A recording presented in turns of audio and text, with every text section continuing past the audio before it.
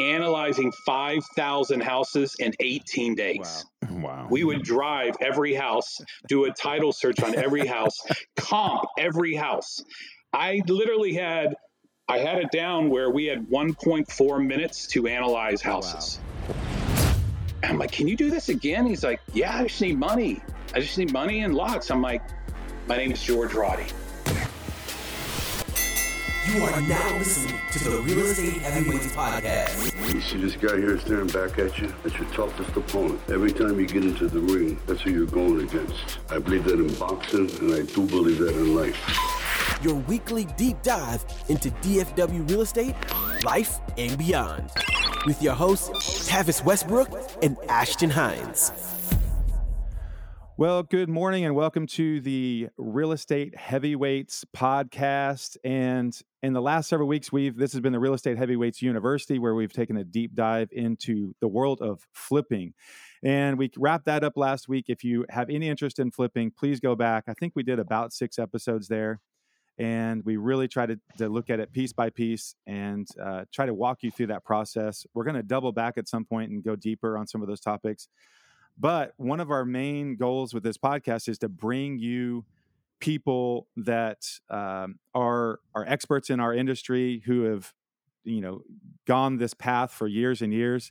And we are starting that off today. So we're about to bring you an awesome interview with our friend George, Tavis's friend, George, that he's known for a long, long time. So I'm Ashton Hines, one half of the Real Estate Heavyweights. I'm the newbie here. I will sit back and just try to take notes. Tavis, he is my mentor, my guy that I've bought a couple properties from. He's walking me through a flip. He's done over 200 flips. So let's say hey to Tavis. How are you this morning? I'm doing well. Good morning. I'm excited about this interview. Man, me too. You kind of line this up. And without further ado, why don't we bring in our guest?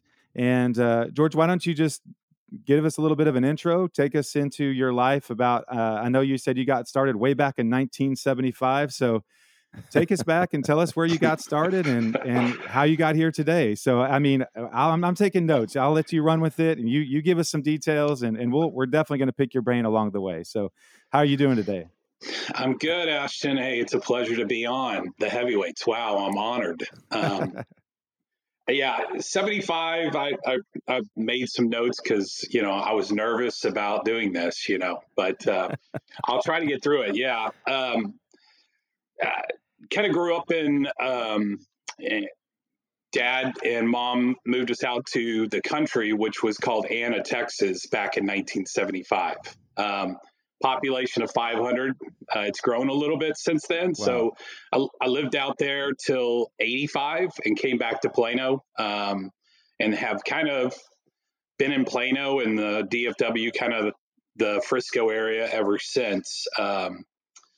What else? Anyway, I kind of got started in real estate in 93. I was lucky. You mentioned the word mentor. My father owned a real estate data research company here in Dallas. So he was big in data. All right. And it had to do with real estate as well. So we would track all the commercial sales in Dallas-Fort Worth. If Trammell Crow bought a piece of land or somebody bought an apartment building, we would find that out and then call the principals and try to get more information if it was land, etc. And every month we put out a report called the Roddy Report. And so brokers, appraisers, things of that nature, before there was the online, all this data was online, there was a paper version of what's going on in DFW. So I cut my teeth being a data researcher, going down and collecting information, adding information to it, and selling that information to our clients. And then my father also bought a company in the mid 80s called Foreclosure Listing Service. And it was run by 2 sisters out of their house. He bought it from them, and we would collect what is posted for foreclosure each and every month. And then we would go to the auctions and track the sales. Just because a property is posted for foreclosure doesn't mean it's going to be auctioned off, right? So we would track which ones would actually go to the auction. What was the opening bid? What was the closing bid? And sell that information. So that's kind of, how I got in the business, which I did not want to work for my father. I mean, that was not what I aspired to be. But after going to Texas Tech in '89 and then them not asking me back the next year, it limited I don't know why, I mean, a .002 GPA and you're not going to ask me back. Come So on. I didn't start off great with the education. I wasn't the best student in the typical classroom, I guess. And so Dad basically told me, you got some choices. There's the armed forces. I think he'd be a great used car salesman, George, and or you could come work for me. So I decided. I took about a week. All right, I didn't, and decided to start working for him. And he said it's going to be tough. You're going to be in the basement, so to speak, and you're going to work your way up. So I expect you here at 7 a.m. and you'll probably leave at 7 p.m. And I pay from 8 to 5 though. Yeah, I didn't know that. So, he was my mentor. The more I got into it, the more I learned from him, and he knew a lot of people, but, essentially he kind of taught me. I was young. I want to focus on the money. I see all these people coming in, driving fancy cars, and I kind of wanted that, as a 20-year-old, I want that. And he just said, look, the money will come. One of the things that I learned is the money will come. What you need to do is learn the fundamentals first. And I'm not going to open up my Rolodex and open up a lot of doors until you can prove to me that you know the fundamentals backwards and forwards. He taught me, that the reason why he's been successful in the data business is because he's accurate. Accuracy on data, and that's what separated us. We weren't a big firm, but people came to us because we were accurate and we were reliable, right? And so whenever I'd say, Dad, no one's going to know that there's, that T isn't crossed and that I, he's like, no, it matters to me. And those little things is what I think separate successful people from those that are just getting by. So the details.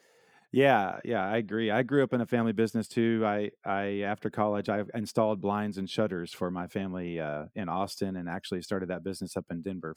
So I know the dynamics of working with mom and dad, and it's really cool in a lot of ways. And then sometimes it's like I kind of wish we could turn this off every once in a while, but it's a lot of fun. And I mean, I want to touch back on that at some point of. I do think that one of the biggest differences now for what you're talking about is, the internet has really allowed people to fast track knowledge, and you don't have to grind as much to gain certain knowledge, but there's value in the grind. And back when you were starting, it sounds like, you had to do it because the internet wasn't there. You were having to show up on the steps and all that. And now information is so easy that I think sometimes people see the results and they try to click enough buttons to make it work out. And it's really, really hard to replace that work ethic and that grind. So that's super impressive. And I can see the result from that. So, yeah. So George, so obviously, I mean, I've known, great things from you and your history with your dad. Your mom was in real estate as well, right? So, I think you ended up starting out. When did you get your license and join Keller Williams back in the day?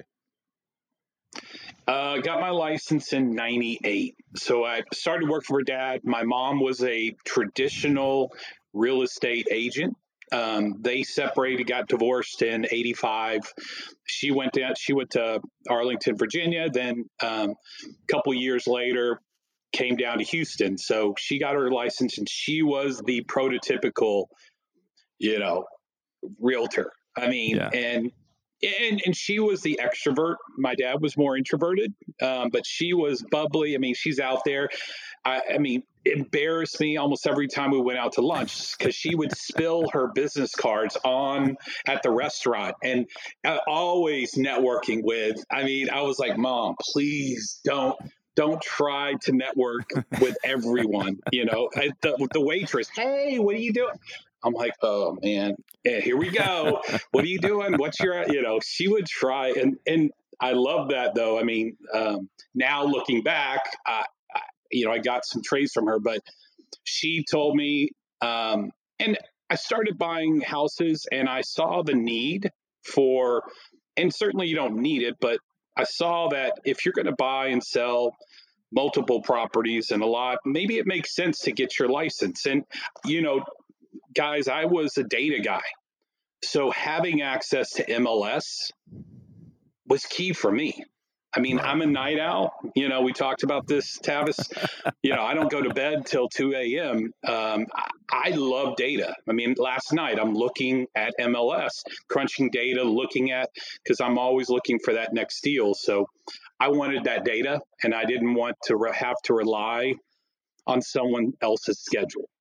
So, yeah, I went to Keller Williams. My mom was with Keller Williams down in Houston, and I wanted to learn how the traditional market worked, even though every day in my mind, I'm an investor. When I wake up, my dad was the entrepreneur, the investor. My mom was traditional, 6%er, that type of realtor. And so I combined the two. I learned the traits I tried to look at successful realtors that are making six figures. What do they do?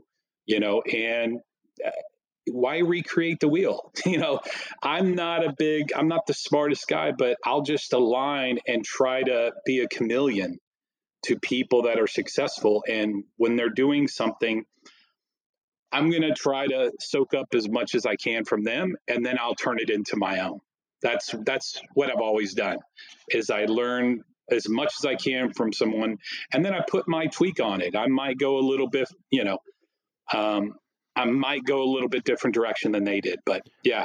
So let me ask you this, because that brings up a great point. And, myself starting in traditional real estate and focusing on the investment side now since 2009. And actually, I think that's when you and my paths crossed, was about 2009 after, the crisis that we had with, the mortgage industry and everything.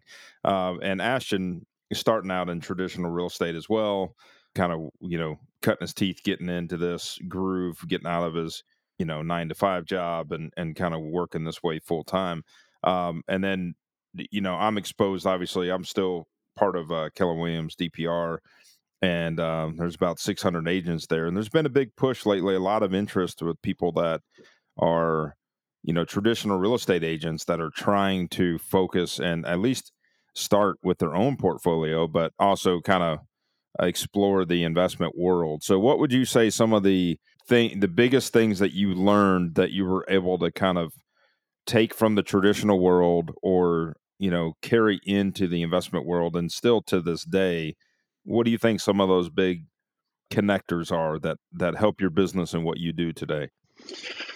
I mean, I think that, unfortunately, NAR and TAR, right, our boards, there's not a 401k.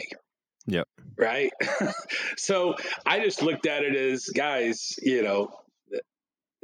you are the gatekeepers of all this information and knowledge, but you need to turn sometimes that focus on you. And at the same time, I want you to represent clients. I want you to build their portfolio, but you have to also be diligent enough to not spend all your money, save some of it, and then you need to be your best client. And that's, I would stand in front of people all the time and say, my number one client is me.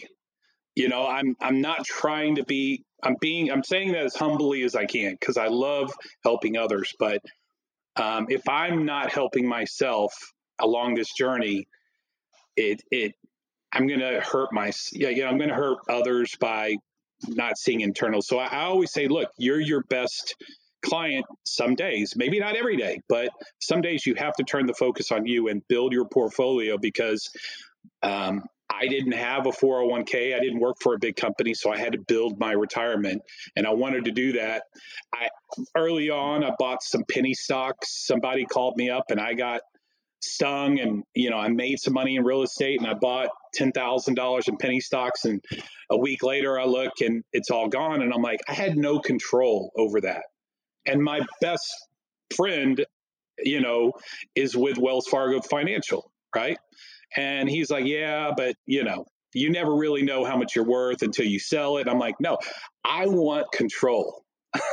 And so I learned early on that if some CEO gets caught and or does something wrong, boom, I wanted to control my own destiny. That's why I focus more on real estate than going stocks and bonds. And I know a lot of people that make a lot of money in stocks and all that.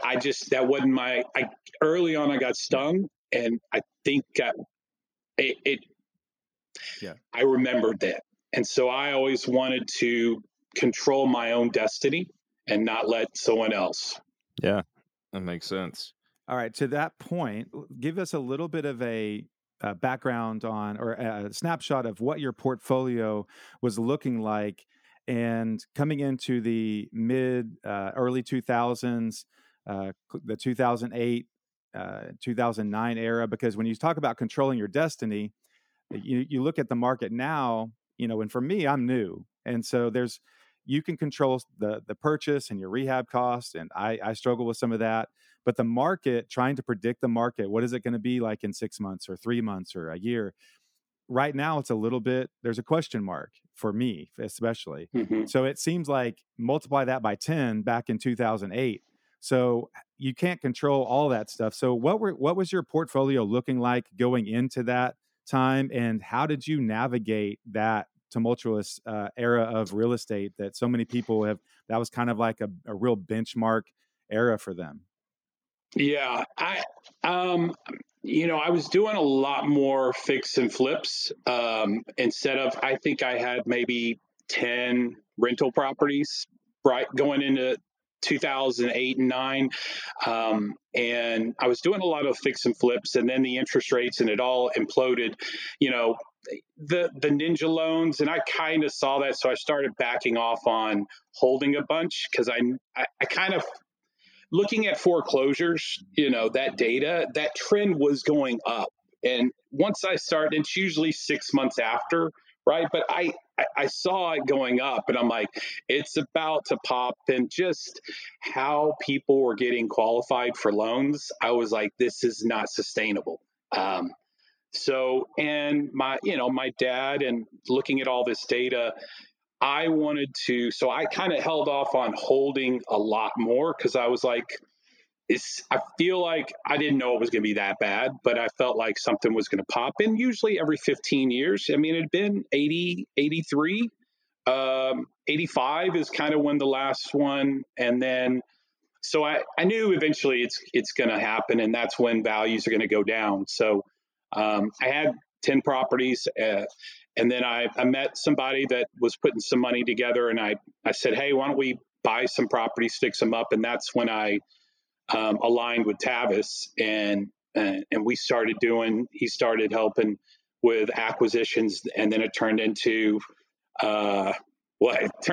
full renovation, GC, and pretty much, he was doing everything. And then I was like, hey, he's like, anyway, Tavis is so great. And we talk about talented people, or I haven't talked about it, but I love working with talented people. And so I could see that. And eventually he's like, George, I'm going to go this way, because I'm pretty much doing everything, besides the money, and I can find the money. So in the nicest way, he said that to me. I'm like, yeah, you're right. Yeah.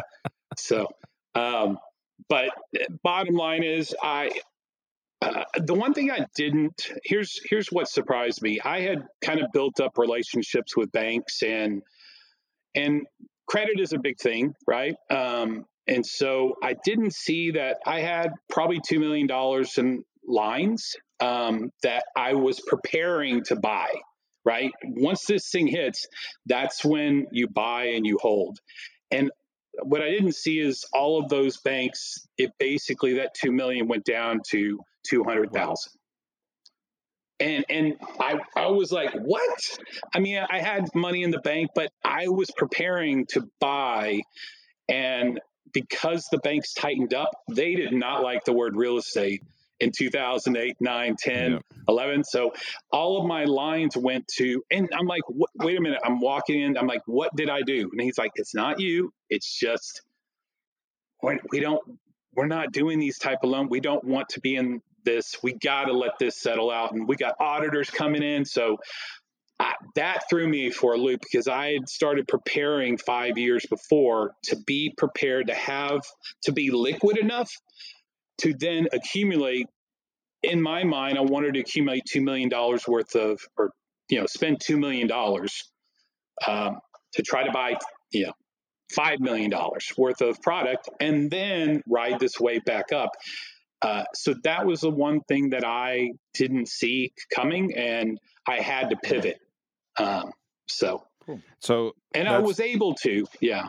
I was going to say that's a great lead in to kind of like your journey, and as we're talking here, because we've known each other a long time, but it's funny having this like flashback moment of just our journey in the business. And in 2009, and like you said, the bank stopped lending, right? So that was like a shift in my business, and it was like, okay, but the REO market started picking up, right? So REO is real estate owned property that was foreclosed. The bank owns it now, and now it was on MLS.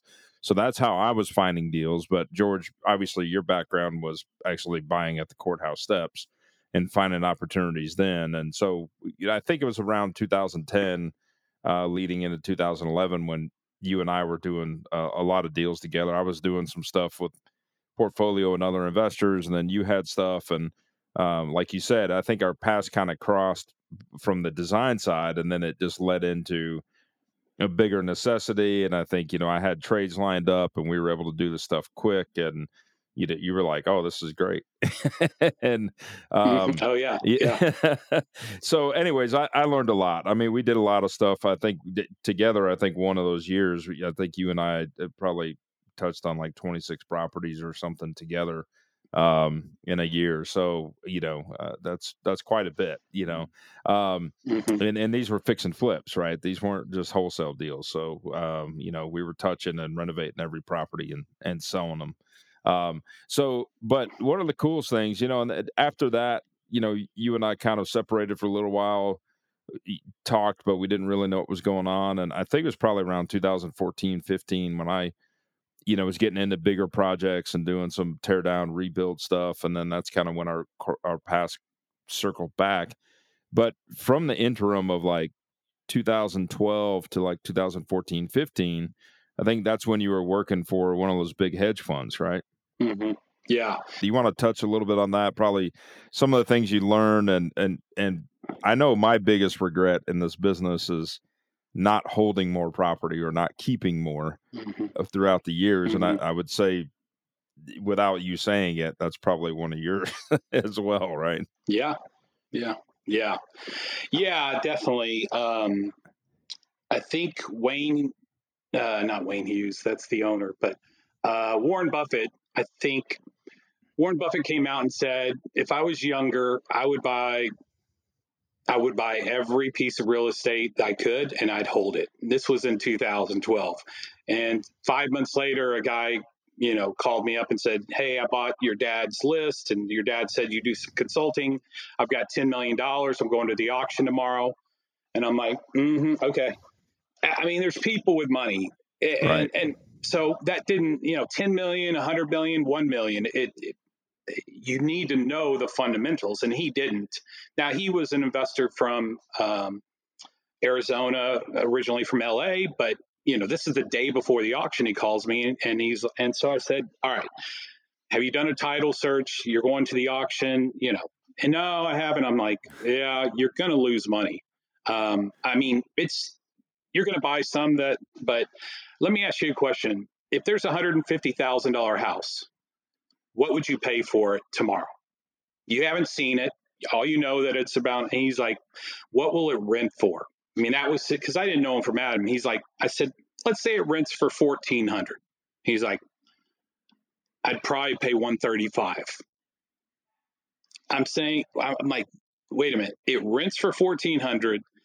You would pay $135,000 sight unseen, and you know this house has problems. I mean, it's going to need, cosmetically, even if it was built in 2000, it's going to need renovations. You're going to spend $10,000, $15,000. He's like, yeah. I'm like, where are you? Where are you right now? You've got how much money?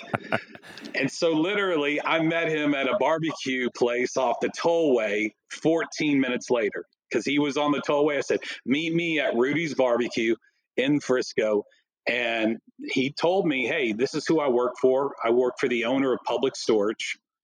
And I got $10 million to spend. I said, well, I can't help you. And he's like, we're coming to Texas. And so I said, well, I'm your guy. Here's what I won't do. I'm not going to go to the auctions. I will not go to any auctions in DFW because we put out this data. And my dad always told me, look, I don't mind if you buy at the auction, George. I don't want you to ever be bidding against one of our clients. We put out the data, and again, it's a free market. I'm like, Dad, I know how to do this. I want to take in. He's like, just have someone else bid. Don't put it in someone's face. So he's like, I'm looking for someone to head up Texas. I'm like, I'm your guy. And so he hired me right there. He's like, hey, I said, I'm not so interested in the base. I'm not I've never really worked I'm not a corporate guy. I just let me do my thing. I will build this thing. I will make this thing run. And you got to trust me a little bit. I know Texas. I know how this works, the foreclosure. And so he took a chance, and we kind of settled it on, here's a small base, but you get X amount for every house we buy. So I was with the company 33 months. The company built a proprietary analytics system, brought in a programmer that I knew, and they probably spent $1 million to that guy, gave him $1 million for his programming that I brought in. And we had this thing. I got a PhD in analyzing 5,000 houses in 18 days. Wow. We would drive every house, do a title search on every house, comp every house. I literally had it down where we had 1.4 minutes to analyze houses. Wow. I had pictures, I had everything. Because we had to do this in Texas, and Texas is a Super Tuesday state, there's only one auction. So we brought in, I just built it from nothing. We built it from nothing and just started buying. The first month, we bought 72 houses on that one day. And over 33 months, we bought 3,186 houses. Wow. Yeah, it was. So I would be driving down to Houston because I'd go to Austin. I'd go to Houston to that because we didn't put out the data there. So I'd literally every Monday, the first Monday of every month, I would be driving in a rental car with between $50 and $75 million in cashier's checks. I mean, this thing was this thick, cashier's, because you have to pay with cash. And about half of that was in my name. And so I'm like, Mexico is literally, if I kept on going, they're in my name. I'm not, but no. Yeah, I never met it. I never made it to Mexico, but so Josh, our producer, is tuned in with us today, and I'm just watching his facial expressions as George is going through this, and his eyes are just getting bigger and bigger as you're talking these numbers and these deals and how many things you're analyzing. So obviously, Ashton and I've talked about this before of And you bring up an amazing point, right? Of one, knowing the knowledge, two, tracking the data and getting your systems in place, right, to where you could do those analytics and pull the trigger, right? So I think that's a huge thing of knowing your buy box and really defining that and being able to make a decision in a quick time frame. I will touch on, I think one of the biggest takeaways I took from that journey that you were on, as well as many of your competitors in that world. And I know you had a good ride, obviously, making the money you were making as a consultant and running that and facilitating it. Again, we go back to some of the biggest lessons is not retaining more of that for yourself, as far as that inventory. But I know you and I talked about it. And back then you were saying, man, these guys are nuts. They're paying like 105% of ARV after rehab value at the courthouse steps, sight unseen. Now, mind you, they had perimeters and they had age built and they had figured out the data and they had figured out their buy box, right? And we thought they were nuts, right? And I mean, just you and I in the space, as elementary as we were, even with the 10 years experience we had at the time, and you more than that. But I think the takeaway was they saw that turn, right? They saw the turn on the market. So out of that inventory, how much do you think they kept, out of, I forget the number of how many houses you said there were, but over 3,000, or 30, how many did you say? 3183. Yeah, 3183. Yeah. So 3,183 properties. How many did they sell, and what was their timeline on that, and what did they keep? Do you know? I mean, I would say 95% they kept. Wow. I mean, only if 95%. Yeah. None of these were fix and flip. Right. No, I know the goal. I know the goal. So part of that I was getting at is, I mean, I think you and I were talking about this in 2012, and their play was like a 5-year play, right? So I mind you, they might have kept it longer, but in some of these terms, we used to hear that, right? Their plan is to hold these properties for 5 years and then sell them. And obviously they got it right, because we saw our biggest jump, I think, with any inventory we had at the time in 2012 to 2013. There was a huge uptick in the market just in that year span. That obviously we were excited for the little bit of inventory we had, where, I mean, properties were increasing by 50 grand and we were like, oh yeah, we hit a home run. But if you had the patience, right, to hang on to that property, like you said, their play was get it rented and hold that inventory and carry it out. And like you said, even today, they may still own that inventory, right? Yeah, I don't know, because I would if I had to guess, because they are still, I mean, they're publicly traded. When I was with them, they went public. It was private, and then they brought in the stock exchange people and everybody to rate them, and they went public probably a year before I left. So I would suspect that they probably have held 75%.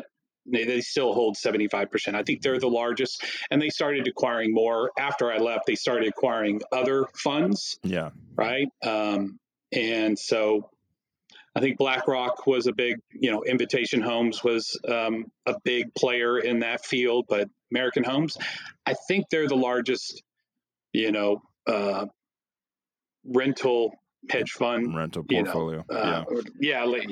They in the U.S. Yeah. So wow. I would suspect, I mean, just knowing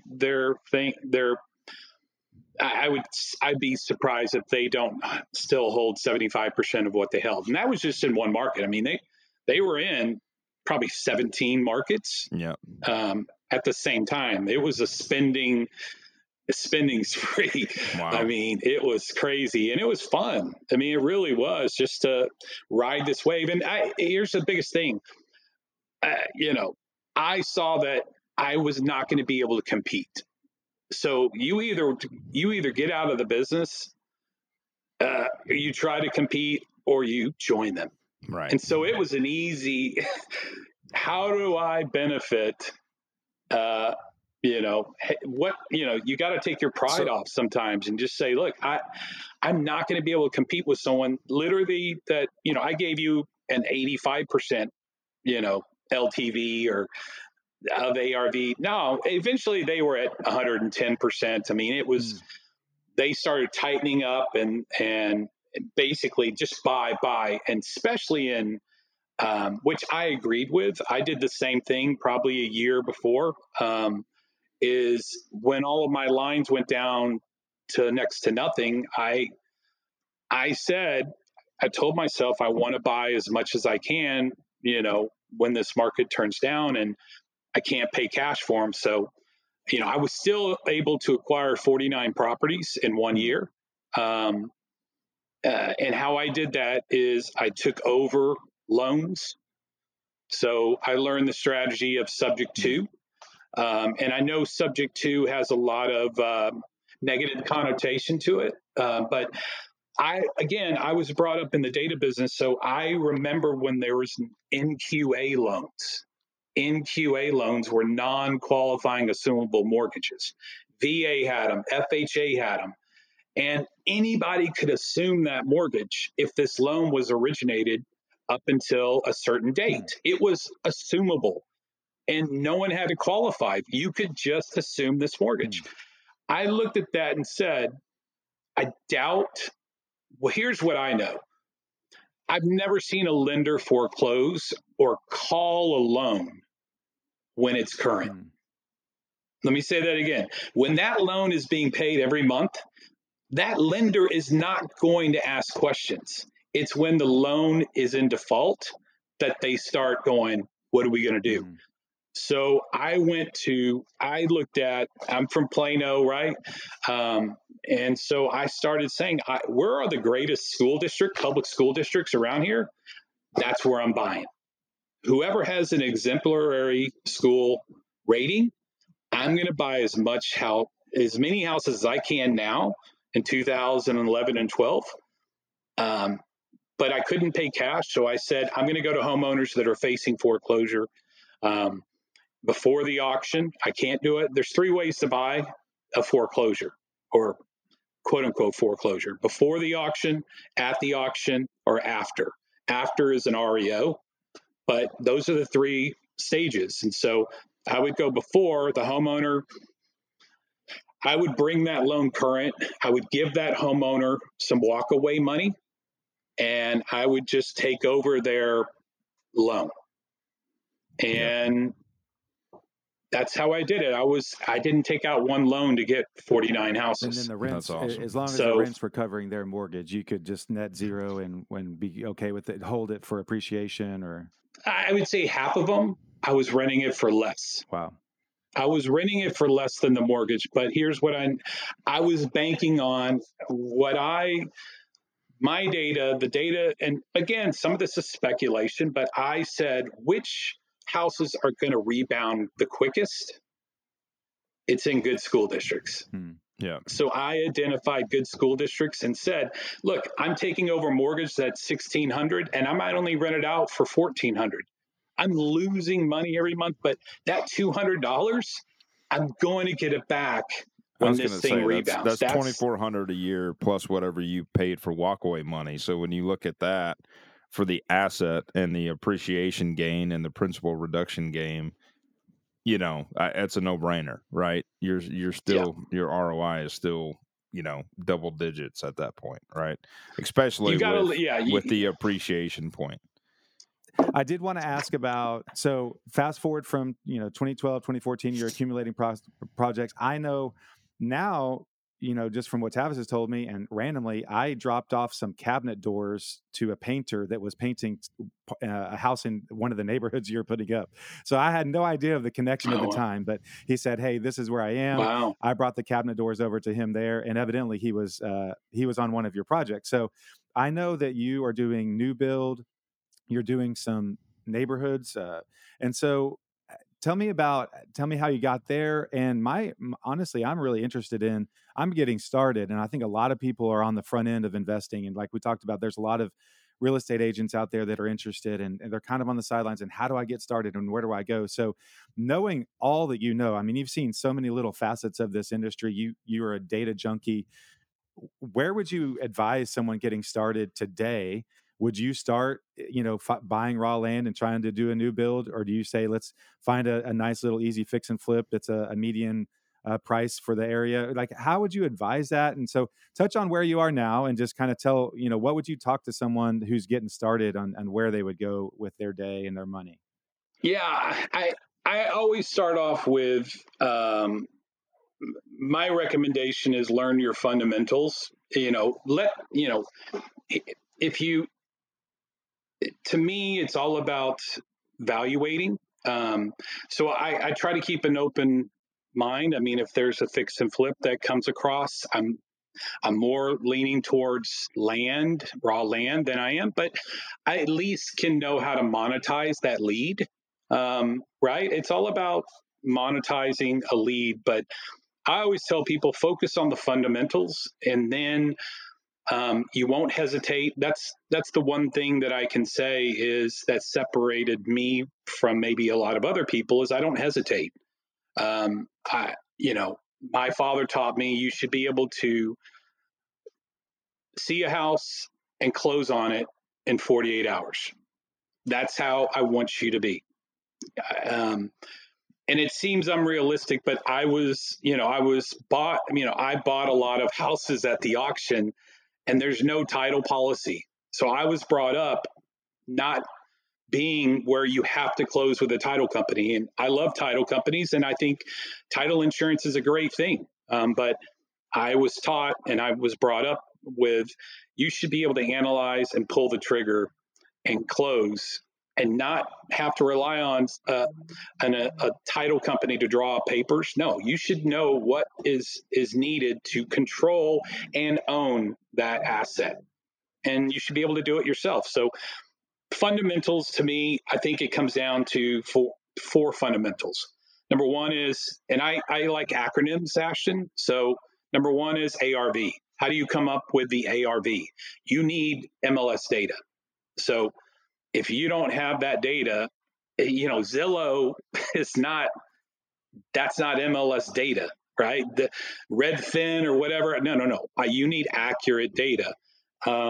What number two is ERC, estimated repair cost. What's it going to take to repair this property? Is it 50,000? It's at 40. I'm looking at the comps to tell me what my competition is doing, right?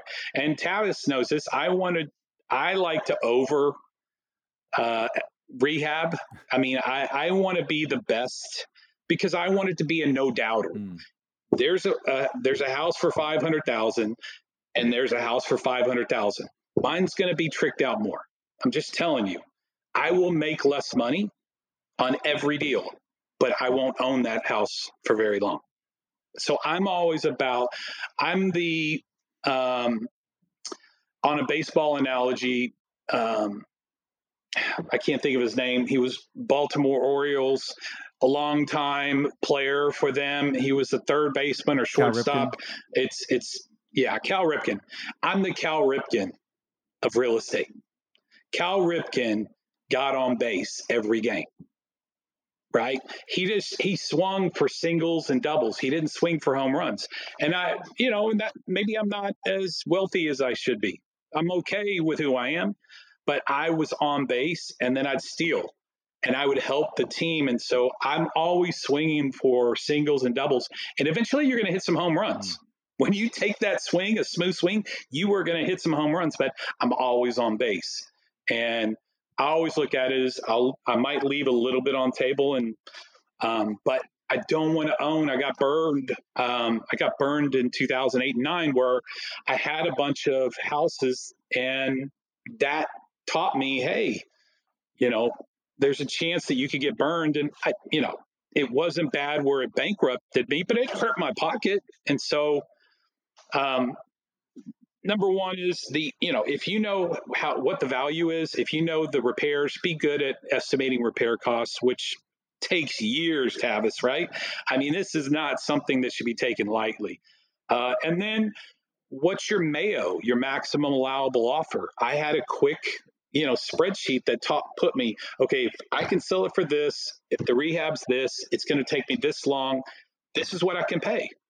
And so I know that. And then how do I control it? Like, when I wouldn't leave the house, I would literally go in my car and write the offer right then and say, here's my offer. Oh, by the way, if you want to close tomorrow, we can do that too. Like, I was prepared. I didn't hesitate. And so, but that takes reps. That takes a lot of reps, and no one wants to do the reps, right? The grind. No one wants that anymore.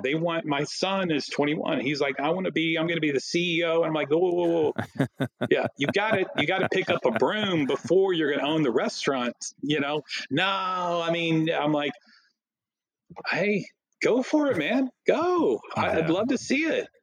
And again, I'm old school. I think there's, that grind, like you mentioned, Ashton, there's something to that. You get that thick skin, but that, in controlling, writing the offer, I think a lot of people. So those are the 4 things that I look for. If you can master those, that's what I would tell realtors. Back in 01, I got my license in 98. In 01, I started taking some continuing education courses, right? And they were the most boring courses, Josh, I'd ever taken. These are mandatory continuing.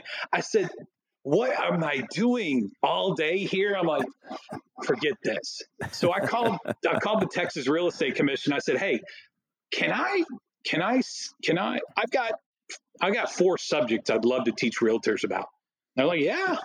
So I wrote 4 classes, got them approved, and I went around Texas teaching realtors. And I would my first question about investing, and foreclosures, short sales, tax sales, just the different leads that are out there. And my first question, usually in front of a group, I'm at the Metro Tex. And these are people paying, normally MCE, I would charge $100 for a 3-hour MCE course, which was a lot. Now you could probably do it for $9, right? But I would have 100 people in this course, in this classroom. And I'm like, hey, raise your hand. How many investors do we have here today? And, investors would come. They're not realtors. They'd come to the class. I'd get 10 people raise their hand. I'm like, that's the problem, guys. Realtors, you don't think of yourself as an investor, and you've got everything going for you. And it's a mindset. Y'all are all investors. Let's go. Let's start investing ourselves. All right. I want you to help your clients, but I want you to help yourself. So with all that being said, let me answer your question, Ashton and Tavis. In 2015, I was working on a big rehab, $150,000 rehab, just tearing it all up, adding square footage. I met a guy next door. He was the GC for that fix and flip next door. His name was Daniel. He came over. He's like, hey, we started talking. We just, neighborly, and 2 guys doing the same thing. And I could see kind of like the word talent. I could tell this guy walked through and said, hey, have you thought about doing this? I'm like, I just met you. Like, you're giving me all these. But the guy was so humble. He was doing it in the most kindest way. And I'm like, and then I went and saw, he actually did, he had one of his companies was refinishing or laying hardwoods. And he's like, hey, I can do all this, and here's the price. It's a great price. And I said, well, let me look at your finished product.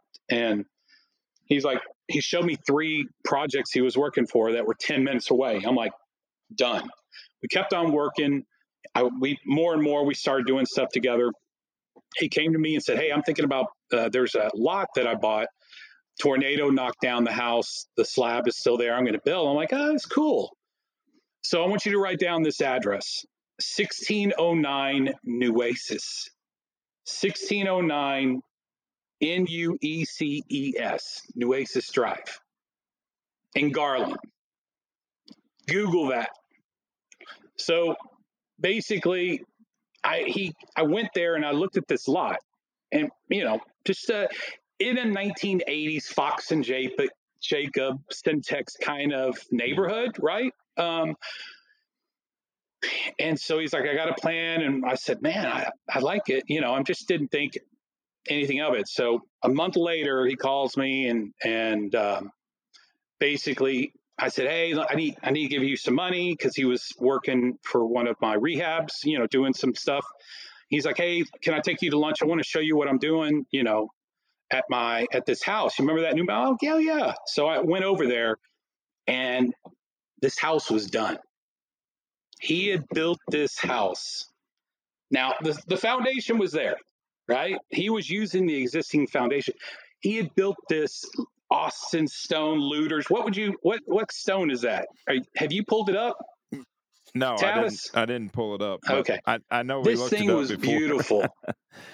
Oh my God. I mean, I was like, what the heck? I'm like, dude, I looked at my calendar and it was 27 days. Wow. He built this. I'm like, I said, what? I said, how did you do this? He's like, well, I mean, we work 6 days a week. I mean, I had this guy. I'm like, can you do this again? He's like, yeah, I just need money. I just need money and lots. I'm like, my name's George Roddy. How you doing? Let me reintroduce yourself. I said, hey, I'll find the lots. I'll find the money. I'll do everything. You just do this, bro. You do this, and we're golden. Yeah. And so I partnered with that. I hadn't bought another fix and flip since. That was 2000. That was September 2016 when I saw that house. I was done. Wow. I was like, if we can do this, if you can build houses in 30 days, and this house was inside, I'm like, look, I've been around a lot of houses. Yeah. And I'm like, man. So that's when I started. That was my journey. Number one, I did it because everybody started becoming a fix and flipper, right? Chip and Joanne, right? Fixer upper. Everybody's a fixer upper. Oh no, I'm a fixer. I'm like, here's what I don't want. When everybody's doing something, I'm out. Yeah. So that's number one. And so I knew it was harder for someone to go from ground to roof. You're asking Ashton, hey, you got in a different sandbox. Right. Yeah. So that's what I always look for when everybody's a builder now, I'm out. Right. As soon as that happens, and that's why I want to go commercial. I'm looking at the next thing but it's harder for a newbie to go to build houses. They just don't have the infrastructure and all of the good trades. Can they do it? Yeah. But it's harder. You can get a GC. And so that's why I went that direction. It's competition. I looked at it as I can't compete with people who don't know what they're doing and overspending, overbidding properties, either on MLS or at the auction. But land, usually there's not as many competitors on dirt. And so I just went, where's the least competition? I don't mind competition, but I can't fix someone that doesn't know that they're making a mistake over and over and make a living. So I had to go in a different genre. That's awesome. So George, wrapping that up and just knowing, what does your goals look like for 2024 and the next? I mean, where do you see your business going in the next 5 years? What have you thought about? Yeah, I've always kind of stayed in the market of if the market tanks, I don't want to be holding a bunch of high end speculative. I'd rather make less money, so I'm kind of a little bit conservative on this side. So I just think that I started with a 3.2, 4.2, buying cheap dirt. And, it's hard right now. I mean, everybody, it's just difficult. I'm having to go a little bit farther out and look at that next Anna, look at the next, Roy City or Rockwall, or where is this next? Is it south? Is it north? And that's where I'm going. I bought some land in Wilmer, south of Dallas, 3 lots a couple years ago, just sat on it and, built 3 houses there. I mean, I'm looking outside and buying cheap dirt. You make your money on the buy side. Yeah. Right? We know that. Now, sometimes you get lucky if you hold it long enough, right? It appreciates, but I'm in essence a fix and flipper. I'm just doing it on a new product. So, my partner wants to go. We're doing a higher end project in Preston Hollow, and he likes that big payday, right? Which is great until the market turns. Right.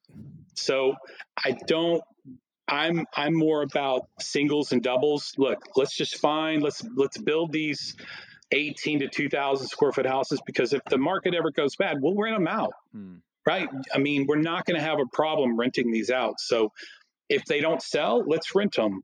I've always been the 5-to-1 ratio. Every 5th house I keep, right, that we build, let's make our money on the 4, and on the 5th one we keep. If we're doing, because I like to stay in that 15 to 2,000 square foot home. So that's what I'm doing. Would I like to get into more commercial? Yes. I want to find somebody that,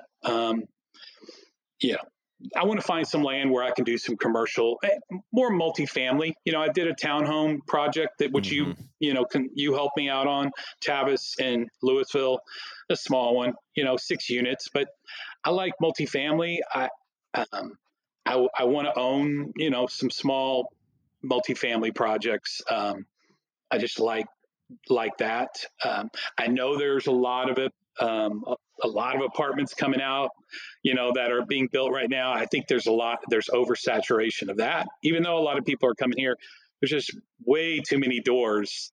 And I feel like that market's going to get affected pretty deep. But we'll see. They keep on building it. And so that's what I'm looking forward to for 2024 is stay small. I mean, don't get outside the lines as far as the product that you're offering. I'm not going to do a lot of high end specs.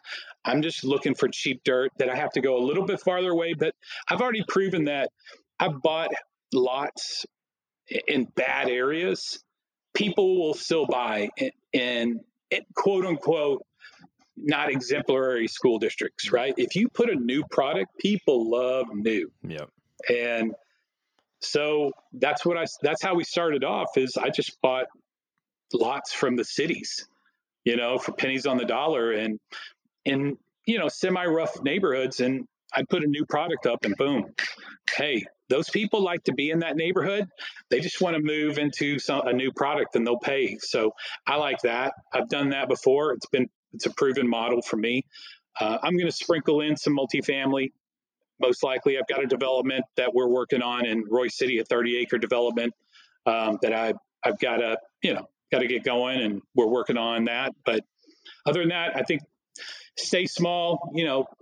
The Cal Ripken. I'm just going to continue being Cal Ripken. I love it. So, George, I think one of the biggest takeaways I've had from this that I've heard you say over and over throughout your journey has been exit strategy. And I would say that, myself, that's something that I'm always looking at, right, is having multiple exit strategies and anything that I invest in. So, glad to hear you say that as well. And just where you're going, like you said, it's if you end up with some inventory at the price points you have and the builds, you can always rent it, right? So that's just having that backup plan if the first plan doesn't work out. So if the market doesn't agree with you, right? The market's never wrong. It just disagrees with you. There you go.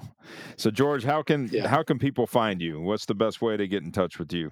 Yeah, go to right now Rosso ROSO homes.com. That's our brand for our company.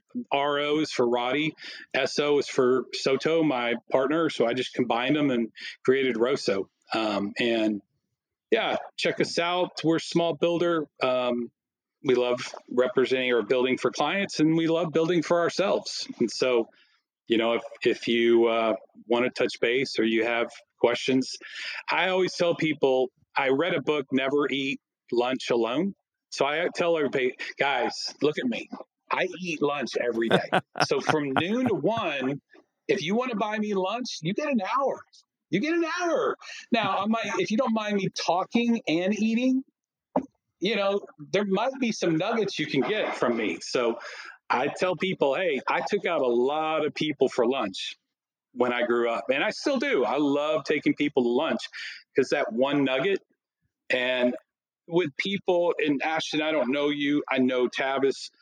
Look, I'm just telling you guys, Tavis is the real deal. This guy, he's got so much knowledge, and no offense to anyone, but I love talented people. And Tavis, Ashton, if you don't, you know it already, but this guy is the real deal. And so I can't